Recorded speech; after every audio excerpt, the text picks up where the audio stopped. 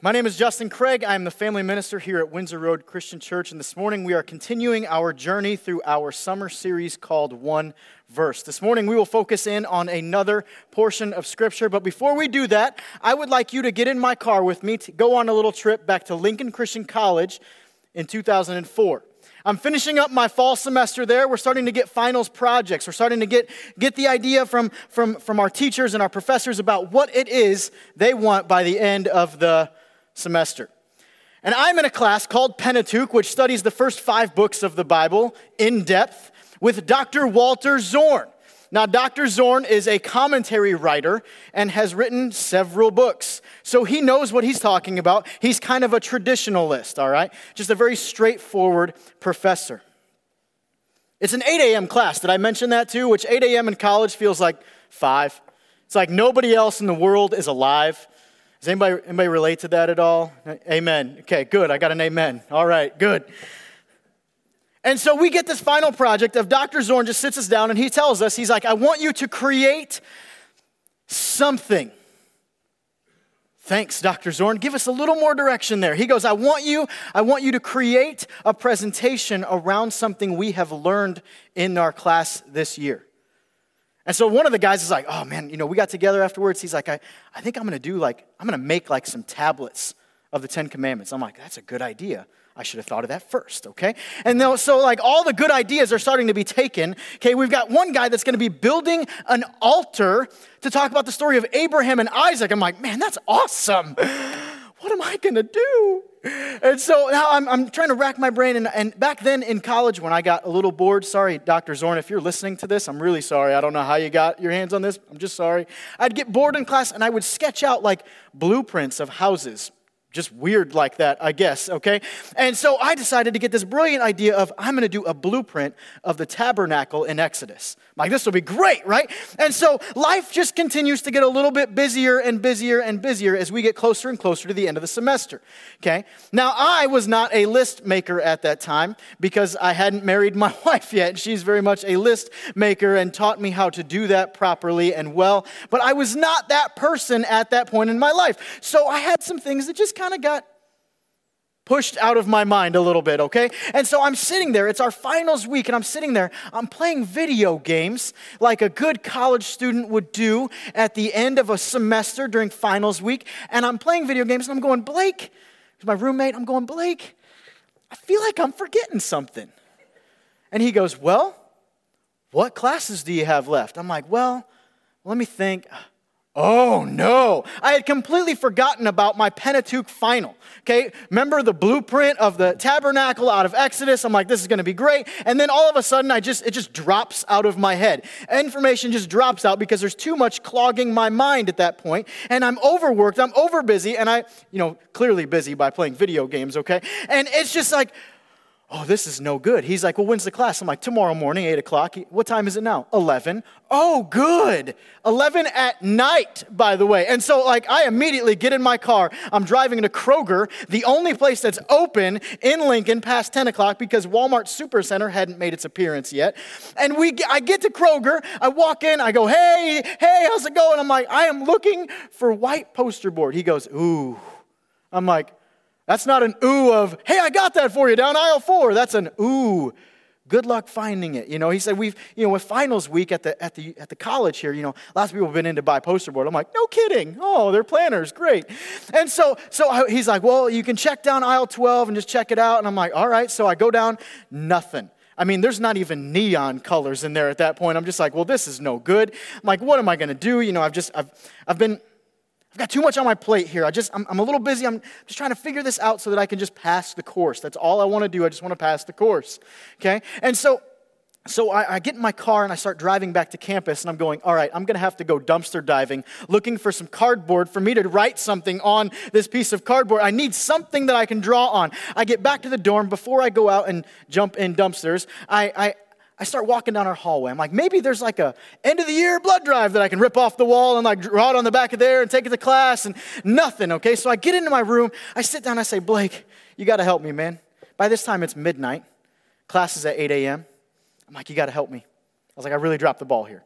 He's like, we got to stop passing you the ball. I'm like, I know, but I dropped the ball. Here's what happened, okay? And I was like, I need you to help me. I was like, I don't know what I'm going to do. Like, I have nowhere to draw this. Nobody has any poster board here on campus. Nobody has it at Kroger. We're the only place that's open. I can't wait till tomorrow morning. I was like, Dr. Zorn is going to kill me.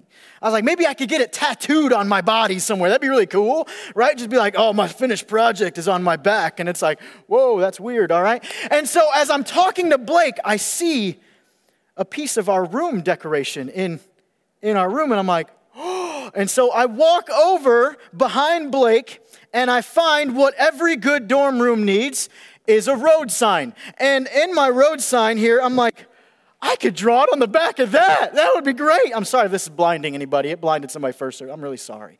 Okay.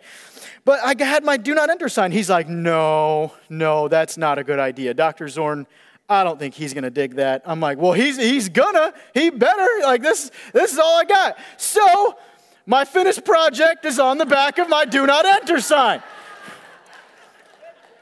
Now, all I tried to do here because of, lack of time was draw straight lines, and the lines are pretty good, okay? The lines are pretty nifty, but I drew it out and I took it to class. Now, mind you, it's Lincoln, where the wind blows sideways year round, and it's December, okay? So I'm walking to class holding my metal street sign, and my hands are starting to freeze to it. I get into class. Of course, I don't want Dr. Zorn to know. I get into class. I walk in, and he goes, well, I can't wait for this. I'm like, me neither. This will be great, okay? And so we get in there. I show him my project. Everybody else has got, oh, these are my 10 commandments. And, oh, this is the altar that Abraham built for Isaac. And I'm going, here's my road sign. Isn't it look pretty? And so I got through my presentation. And Dr. Zorn goes, well, does anybody have any questions? Because I sure have a few.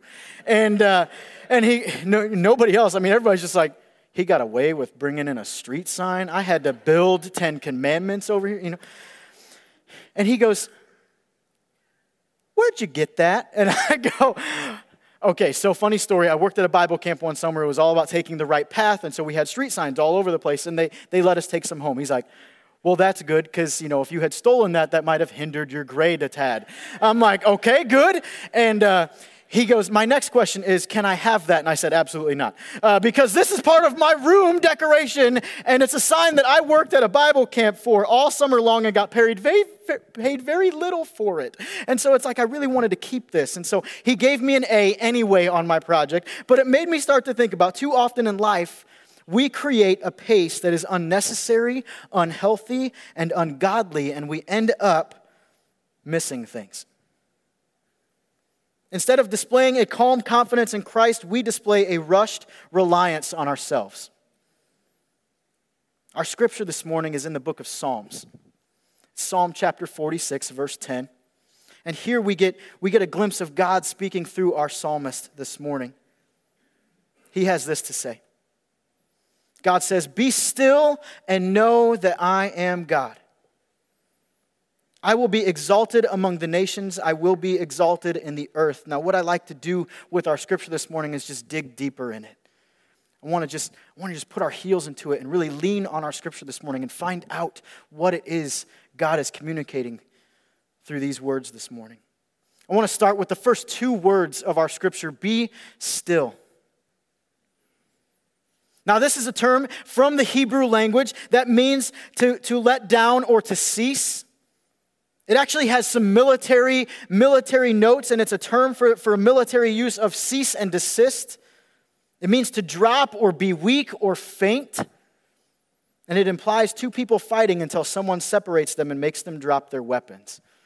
You see, God is calling us to be still because we are calling ourselves to be busy.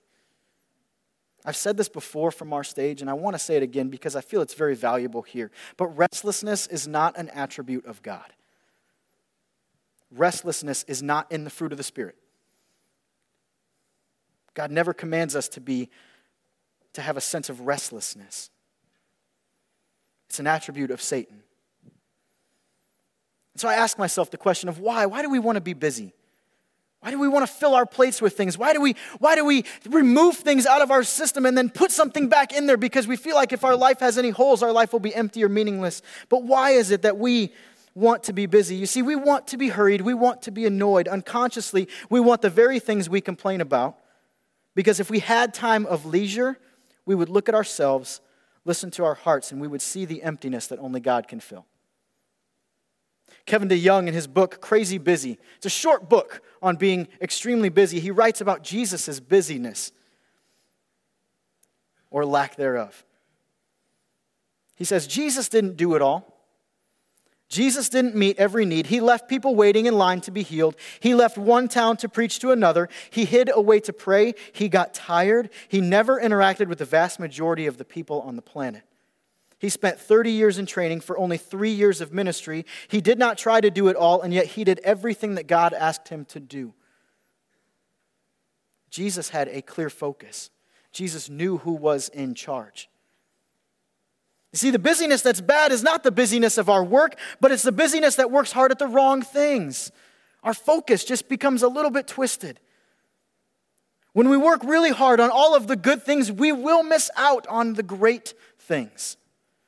There are so many good things for us to be involved in as Christians, as human beings. There's so many good organizations. There's so many good causes. There's so many good things for us to be involved in. But if we are involved in every single one of them, we will miss what is best for us.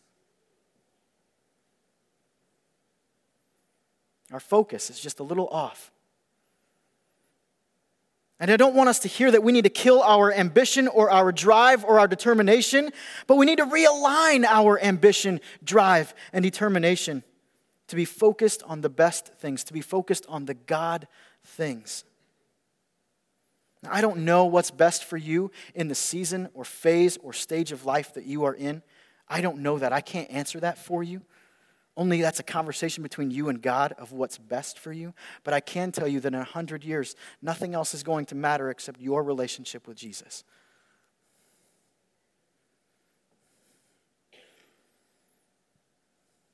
If we don't change how we live, our overcomplicated world will begin to feel frighteningly normal. This is not a normal I want my kids growing up knowing. Is the pace of life now something that we are willing to pass on to the next generation?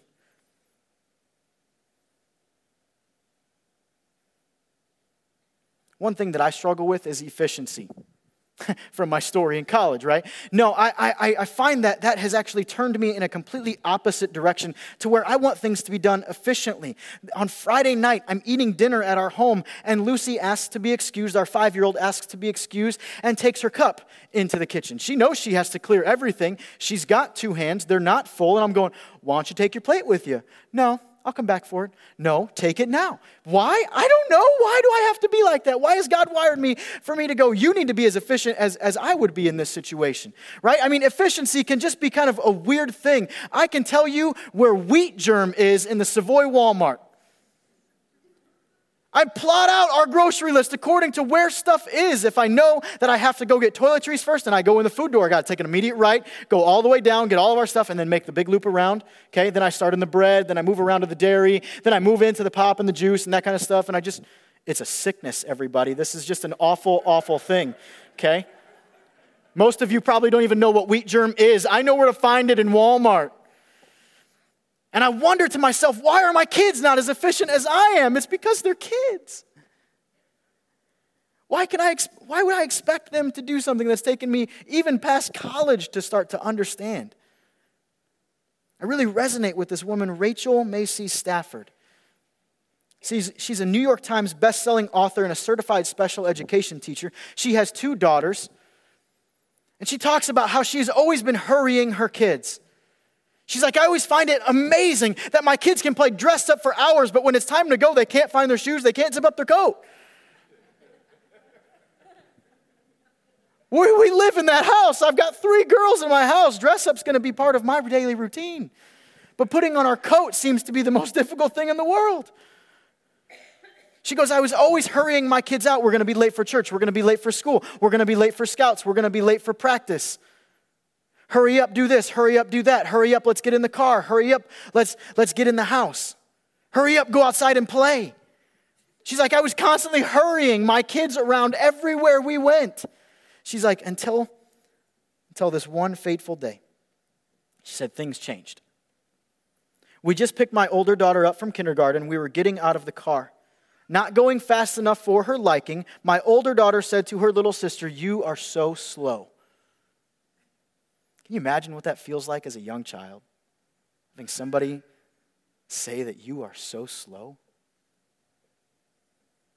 And when my older daughter crossed her arms and let out an exasperated sigh, I saw myself, and it was a gut-wrenching sight. You see, I was a bully who pushed and pressured and hurried a small child who simply wanted to enjoy life. My eyes were opened. I saw with clarity the damage my hurried existence was doing to both of my children. Although my voice trembled, I looked into my small child's eyes and said, "I am so sorry I have been making you hurry. I love that you take your time, and I want to be more like you."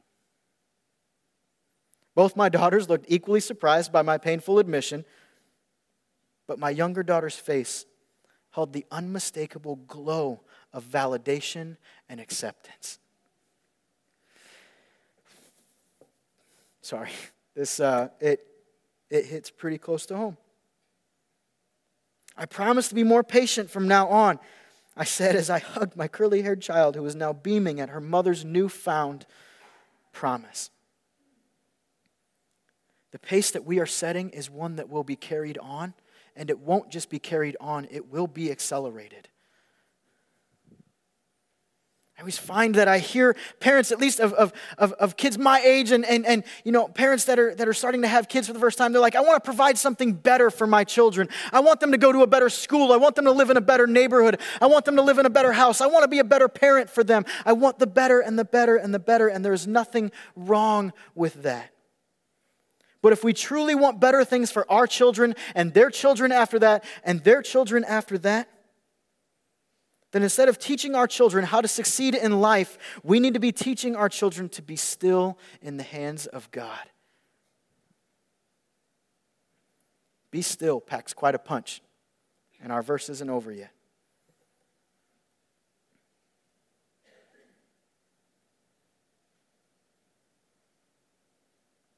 When God is calling us to be still, He's calling us out of our rushed reliance on ourselves. Be still and know that I am God. Know that I am God. You see, if we know that God is God, then by the process of elimination, we know that we are not. C.S. Lewis's famous work, The Screwtape Letters, talks of a high-ranking demon named Screwtape, who is training his protege Wormwood in satanic strategies against Christians. He discusses how to keep the Christians in the state of mind he calls Christianity and. This becomes Christianity and success. It becomes Christianity and the highest education, Christianity and popularity, Christianity and social status, Christianity and reform, Christianity and tradition, and the list goes on. Why? Because we are constantly replacing God with things.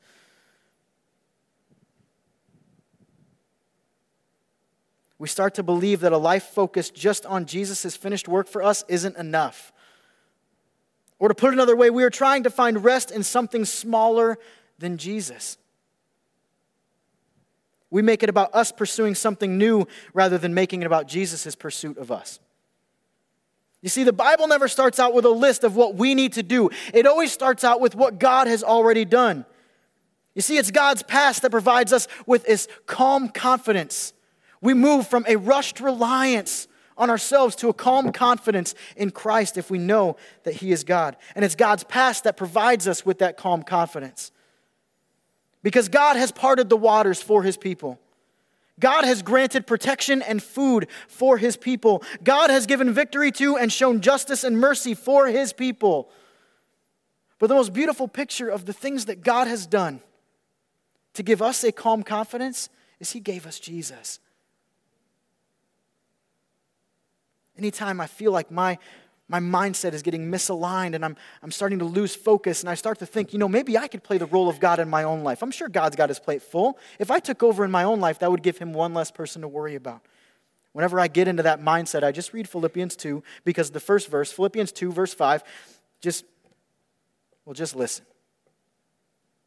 Your attitude should be the same as that of Christ Jesus. If I believe that I can take the place of God, my attitude is not the same as that of Christ Jesus, who being in very nature God did not consider equality with God something to be grasped, but made himself nothing, taking the very nature of a servant, being made in human likeness. And being found in appearance as a man, he humbled himself and became obedient to death, even death on a cross. Therefore, God exalted him to the highest place and gave him the name that is above every name, that at the name of Jesus, not at the name of us, but at the name of Jesus, every knee shall bow in heaven and on earth and under the earth, and every tongue confess that Jesus Christ is Lord, to the glory of God the Father. So I ask myself these questions now. If I know that God is God and I know that I am not, what do we replace God with? Because there are things in our life that we replace God with.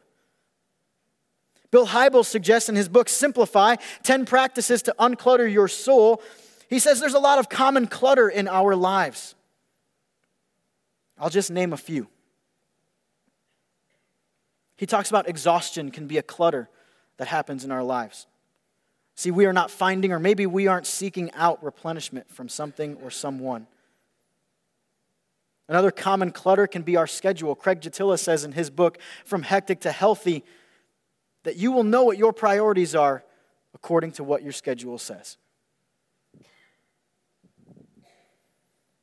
Exhaustion, schedule, finances, whether we have too much or we have too little, that can become clutter in our lives. Our job, whether we love our job too much or we hate our job so much, it can become clutter in our lives. Anger, we have a problem of letting things go. Fear, maybe we have trust issues, or maybe we have this awful, awful fear of missing out. Or relationships. Past, present, or future. These things can all become clutter in our lives. These things that clutter our soul can become our new focus. They can become idols for us. They can become replacements for God. The problem is that we are not simply replacing God for a moment or two, but we are actually rebelling against God and His plan for our lives. It's this whole process of Christianity, and it's telling God, you are not enough to satisfy my soul. So I'm going to look for that elsewhere. I'm going to rebel against your plans for my life. See, I know that deep inside of us, we all have this sense and urge every once in a while to just rebel. We don't want to do what our boss is telling us. I didn't say that, Pastor Randy. I did not say that. We don't want to do the things that maybe our spouse is telling us. Stephanie, I'm sorry. We all have this little piece in our heart that wants to rebel at one point or another, but if we truly want to satisfy the rebellion portion of our hearts, then we should be still in the presence of God because nobody else is doing that. We're rebelling against what we are supposed to be doing, that's being in the hands of God and resting in His peace and purpose. So it's not just a what do we replace God with, but let's get a little more personal here. Who do we replace God with? We replace God with the person we look at in the mirror. Us. And what is it about the role of God that entices us to do this? What is it about the role of God that makes it so exciting for us to just play God in our lives for a few moments? I wrote down 3 for me. You probably already know yours. But maybe you can resonate with the 3 that I struggle with. The things that entice me about playing the role of God, the first one would be power. Having power over situations or outcomes. It's something that I want. I don't know why, I just want it. But I've come to realize that power outside of God's will is used for selfish gain and selfish kingdoms. For me, it's not just power. It's not just power. It's not just the power part of God that I want. It's also the control. See, I want to have control over my financial stability and even control over what school my kids go to. Why? Because, here's this. We believe the lie that our control is better than God's purpose. We believe that our control is better than God's purpose. We believe for just a split second that, man, if I was in control of this situation, I'd be doing things a lot different. And God is saying, but you're not in control because I have a greater purpose for you. I can outsee you. I can outdream you. There's something bigger here that you are missing. It's not just power. It's not just control. But it's knowledge. I don't mean wisdom, or I don't mean the smarts. I don't mean any of that. I just want to know. I want to know the whys, the hows, the wheres, the whats, and the whens. Because I think that my knowledge over a situation will grant me superiority over others, over circumstances, and even over my brokenness. If we know that God is God, then we have to know that we are not. By God's past actions of love, we can have a calm confidence in our future. God is not looking to us for an award-winning performance. God is looking to us to be self-sacrificing servants. If at the end of our lives we want to hear the famous phrase, "Well done, good and faithful servant," we have to realize whom it is we are serving.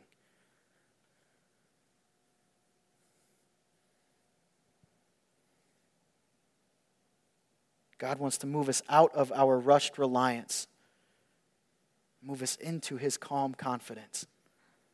Be still and know that I am God. I will be exalted among the nations. I will be exalted in the earth. This psalm commands us to reflect on what God can do in the face of what we are unable to do. Christian growth and progress is not marked by the completeness of our personal or spiritual checklists.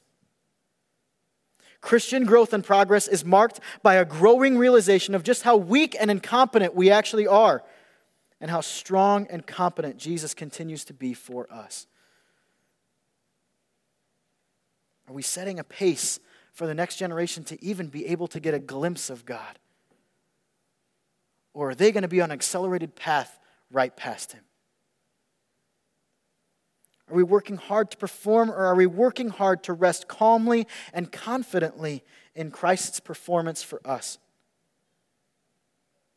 Do we really believe that God designed us to focus more on making our mark in this world rather than making a difference for His kingdom? At the end of our lives, do we want people to know us? Do we want people to know our names, our stories, our successes, our achievements, or do we want them to know God's?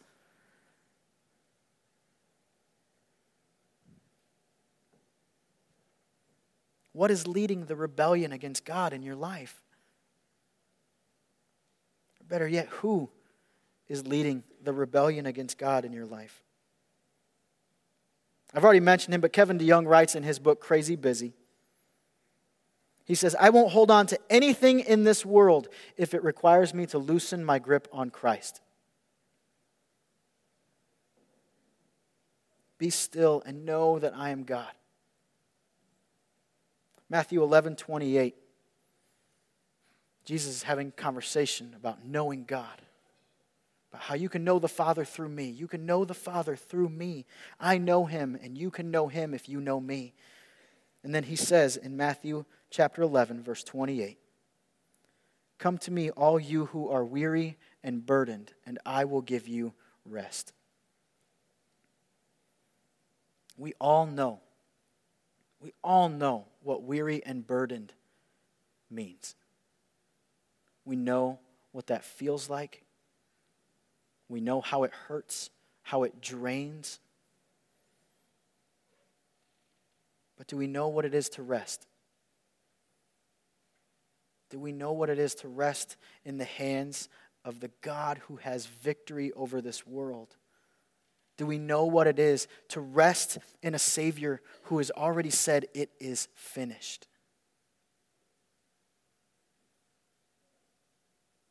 Don't let this be your place of rest. Let Him be your place of rest. Let me pray. God, thank you so much for allowing us to snuggle into your lap. A place where we can cry, a place where we can just let go of emotions, a place where we can just be honest and say, God, life is hard. God, I'm weary and I am burdened. A place where we can sit and just be in your presence. God, thanks for that. Help us to make that our focus.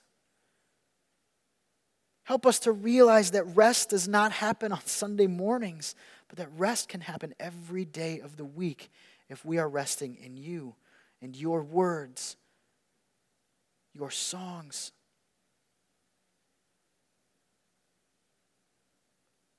God, I truly believe that we want to be closer to you, but there are just some things in our lives that clutter that path. I pray that you would help us to eliminate those and not fill our time back with other clutter.